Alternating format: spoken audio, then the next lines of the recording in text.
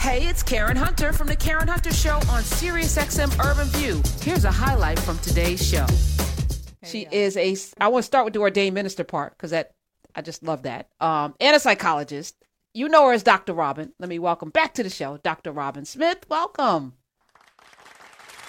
Up. Muted. You're muted, Fearless One. You are muted. You're muted. I'm sorry. My goodness. Okay.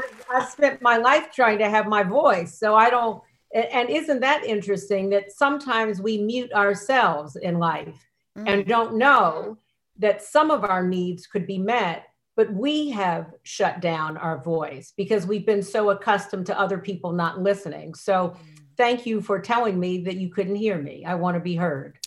Oh, you will find out all the things from me. That's the one malady I never had. I never, ever. I could not keep quiet. You could ask my mother, who would try to twist my lips off. Anyway, Dr. Smith, I'm having flashbacks right now. Shut up. Cut just down. We're in a particular time, and I wanted you to come on like after the election and all of this stuff to suss through all of this cognitive dissonance that we're having, and I know there's a psychological, like America has a mental illness where we don't want to accept facts. We don't want to accept people. We don't want to accept reality. Where does that reside in our medulla? Or is it in the medulla? Is it someplace else? Where is that space of? Yeah, well, it's interesting you say that, and I'm hoping you're going to be reading something from me sometime soon about this because America is sick. We are sick, and it is a disease. It's a heart disease, and it's a mind disease. We've been brainwashed, and as you said, to not like people, to think that there are people, particularly Black and brown people, who it was said that we were only 3/5 a human being. And one would have to ask, how did that even work? How is it possible that for those of us of African descent, that it was said and believed?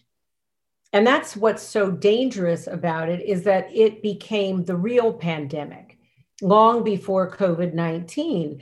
So, part of the illness is around denial and around not wanting to share power. I heard when I was listening to some of your other callers, this issue of home ownership, the ability to have agency and navigate our lives, whether it's medically or psychologically, and certainly financially. When you take that away from someone and you say that you've done it because they are not worthy of it. I did a talk for a corporation a couple of days ago. And one of the things I was talking about race and belonging and othering, how we make people other than us. And then when we don't see them like a human being or see them as worthy, we can ascribe any kind of treatment to them. And one of the things I talked about on Monday with this group had to do with how it is that we could make people believe a lie. Dr. King said in his speech in Alabama, the Capitol, and when I saw you last, Karen, who would have thought? Yes, an election, and Georgia was going to be, running at the beginning of January, but who would have thought that our state, that the capital of the United States would have been overtaken? It doesn't surprise me because there was a lot of intelligence about it. But Dr. King said in 1965 in Mississippi, that he said, no lie can live forever. And I think that is so powerful, that no lie in our lives, whether it is a structural lie of racism or some of the lies that have been in our families that we've been living out, that no lie can live forever. And so I think part of what is happening to America is we are coming apart at the seams because the seams were never sewn with integrity. And so the lie is falling apart. And I would say, thank God for that the lie is falling apart. There's a book written by a Buddhist monk, a woman. Her name is Pema Chodron, and she has a book called When Things Fall Apart. And one of the things she talks about, and I talk to people about all the time, is many of us we should have stock in crazy glue, because we are crazy gluing our marriages, our friendships, our health. We're pretending to be well when we are sick. And so America has been crazy gluing itself along the way. And at this point, our report card came in and we are failing. We're not getting D's or C's. We just simply are failing. And the sooner we own our failure, the better we can recover. You know, when we talk about truth and reconciliation in any area, but race in particular, I keep hearing people say, you know, we need to heal. And I'm thinking, well, yeah, but you can't heal from something that you haven't been willing to own and diagnose. So how in the world would I be in recovery from a drug addiction if I'm not owning that I'm an addict? How can I make my money work for me if I don't tell the truth about my inability or unwillingness to be mindful and responsible with my money? And so America cannot cure itself. It can't heal itself from something that it is unwilling to own. You know, you mentioned truth and reconciliation, and I'm always fascinated by post-genocidal societies and the steps that these post-genocidal societies have to engage in order to reconcile what happened. Because if you are part of the Hutu community or the Tutsi community, you're not all leaving. You're not all moving away. You're essentially stuck there. You're rooted there, I should say. And you had been for centuries, millennia before the influence of white supremacy through colonization. And you have to still be able to coexist and coincide. Same thing we see in South Africa, post Nazi Germany era. And so I'm fascinated by the concept of post-genocidal societies that actually take honest steps towards truth and reconciliation. I don't see the same, as you say, integrity and intentionality in reconciling what has happened here. I see the further perpetuation of it. And I guess because I think you might have more optimism about this than I do. So I'm looking for some hope, Dr. Robin. What are your projections or predictions about the ability for this country, the capacity for this country to engage in the type of internal excavation that has to happen in order for us to get to that space? You know, it's a wonderful point and perspective, and I certainly understand your lack of hope. As I sat and watched all of what has been happening, but certainly what happened at the Capitol, that 5 people are dead and many other people are injured. And it could have been a bloodbath, absolute bloodbath. And so the question that you're posing is, are we ready to do the work? I mean, that's really what we're talking about. Are we ready to do the work? And what would that work look like? So America is an arrogant country. I mean, I'm American. I was born here. I have been privileged in many ways because of that. And I'm also aware that we have a very hard time honoring and acknowledging our shadow. I mean, that's the stuff about us that we don't like. And we all have that. I mean, there are things about us in our personal lives, hopefully, that we are becoming more aware of as people so that we can work on ourselves. I mean, that's how you work on a marriage. It's how you work on a friendship. It's how you work on something between colleagues at work. But you can't work on something that you are in denial of.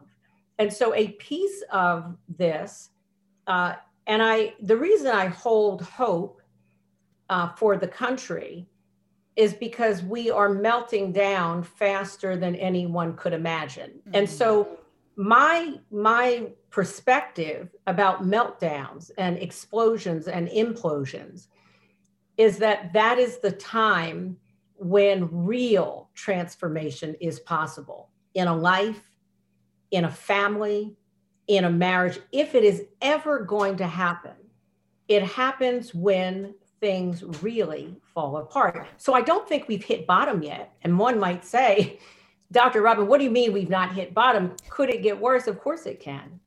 I mean, we had Brother George Floyd murdered, and we watched his breath leave him. We watched his life force leave him, and his life became even more meaningful. Sometimes I think that, particularly around racism, is that if someone understood what taking a life might mean for that life becoming larger than life, they may have let him live. Because his death and the way he died, begging for his breath, gave life to a movement that would not happen had that police officer taken his knee off of his neck. So he gave his life was taken, but then it called forth into the villages and the tribes and our communities and our neighborhoods all around the globe, calling us to action. And so what I believe is happening is that this is a moment of opportunity. The more we melt down, the more, as a trauma surgeon, meaning for the heart and soul, not a physical surgeon, but for the unseen injuries of life, I believe that this could be a beginning, a reckoning of the parts of our history, what we've done to Native Americans. I mean, they were here before we were captured and brought here. And so there's a lot of work around trauma. I also want to remind us that traumatized people, and this is everyone, I mean, this is just not Black people or brown people or red people, it's white people too, but traumatized people, untreated traumatized people, and people who do not know they are traumatized are dangerous. Wow. And that's part of why the former president was dangerous. This may not be a particularly popular thing I'm about to say, but he was and is so damaged that he was capable of damaging anyone and everyone. And so if we understand that the house of evil often abides in very traumatized, damaged people. It doesn't. It's hurt people, hurt people. That's the phrase that we hear. Absolutely. But we don't really internalize hurt people, because when those hurt people are hurting people, we usually don't give a damn about their hurt because we're experiencing the hurt on the other side. Whatever your hurt is, you're going to have to deal with it because you out here right now destroying everything. Right. But what we don't know is when we elect people, and that's why I've said that whoever is in the White House needs to have been in therapy, needs to be in therapy when they are in that office. It ought to be mandatory. Come on now. But if you want to have the power to push a button and answer a phone and say, get ready, go to a nuclear war, surely you should have examined and be in active examination about your mommy and daddy issues and wounds. Wow. Absolutely. Absolutely. Lori, 866, wait, hold on. Let me give out the number, 866-801-8255. And if, Dr. Robin's here. She's going to be here for the duration of the show today. So call up. So that is being true. And I fully accept everything you just said as truth. And I thank you for that, because a lot of times I ask these questions and then I feel like the responses get us like 10% of the way there. And I feel like you just, that was a perfect crystallization for me of the things that we should come to expect from leadership. How do we take that same lesson and apply it to a marriage, apply it to a relationship with a parent, with a sister, a sibling, whatever, our interpersonal relations in the workplace? Because I think that we see one of the things I think that this may also be unpopular, that was so attractive to some people about our ex-president, and he will never be, he who shall not be named the ex, is that he was a mirror for so many traumas that so many people who are aligned with him are also experiencing. How do we recognize that we too can be carriers of that type of not just having been abused or victimized, but also then victimizing and perpetrating that abuse on others? How do we take that lesson, that gem that you just laid out about the presidency, and apply that to our own day-to-day interactions and relationships? Yeah, it's a wonderful moment. I was thinking, and I think about these things obviously all the time, but just today I was out in between. It's been a jam-packed week for me. And I thought, okay, I want to get outside and just get some air and walk. So I was telling myself, should I, shouldn't I only have a few minutes? And I thought, okay, practice what you preach, which is put your own mask on, take care of yourself, so that I could be present to you and not be like the Walking Dead tonight, where I'm here, but I'm not really here, where I show up, but I'm not really present. And so one of the things I thought about on this quick walk had to do with how much we blame people for what is not working in our lives. How much responsibility we put at the foot or feet of someone else, because we really don't want, again, to look at our shadow and to ask. There's one question to ask, at least to begin this conversation, which is, what is my contribution to this mess? What is my contribution to this suffering? What is my contribution to my own ache? Because if it is only about the other, it requires them to change for me to be free. So that's a real problem, because that means I have to depend on you for my freedom. And that's a problem. And that's number one. Number two is that if I have to depend on you, then you own me, because you then can make my day and you can break it. You can make my life and my moment and you can destroy it. And so the question I would ask everyone who is listening and watching and being with us in this moment is, what is it that, and this isn't to blame you, but it is to say that all of us are victim and perpetrator. And many of us only want to see the part of ourselves that is victim. He didn't, she didn't, my mother did. I get it. I mean, I have a family. My mother just died 8 months ago. She had a vibrant, extraordinary life. She was fiery and beautiful, and lived about 10 minutes from me. That was sometimes too close and sometimes too far. And I say that because her mother lived to be 108 and a half, my grandmother. The daughter of a freed slave. My mother died at 98. Again, not COVID, strong, in her right mind, just gone and finished her work. But she had planned to live to be 108 at least, like her mother. But I had the privilege and the gift of watching my mother as an old person with her mother, who was obviously old, and my mother's sister. And I watched their dynamics. I watched my mother and her sister still trying to please my grandmother, who could not be pleased. And my mother would hate that I'm telling you this. Anytime I'm giving a speech or a sermon, I'd say, oh, my mother's having a pain. And people would say, what's wrong? I said, oh, no, she just knows that I've been standing long enough to tell you something real about who we are as people. But I say that because I said to my mother, I said, Mommy, I'm going to tell you something. I love Grandmommy. I honor her. I mean, her journey, my grandfather died early. My grandmother raised, kids on her own and all that stuff that we as Black women can do. I said, but it's not okay that she harms people with her tongue.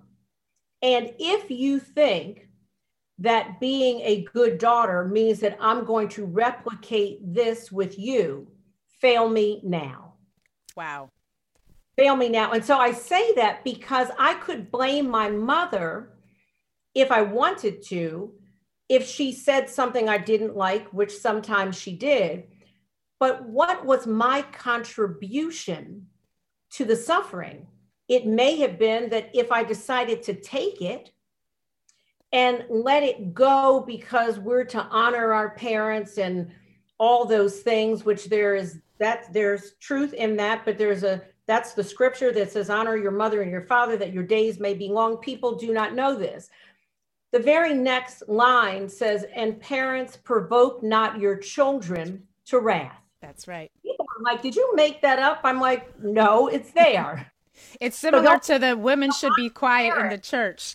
Well, right. I mean, honor your parents, but it's telling parents, don't piss your kids off. That's right. I mean, there is a mutuality in respect. And so the real issue is that we ask, if somebody's walking over you, then maybe the issue is not only them, but it is the way in which you participate, the way in which you go along to get along, the way in which you said yes to the offer to have lunch time 5 when your feelings got hurt time 1.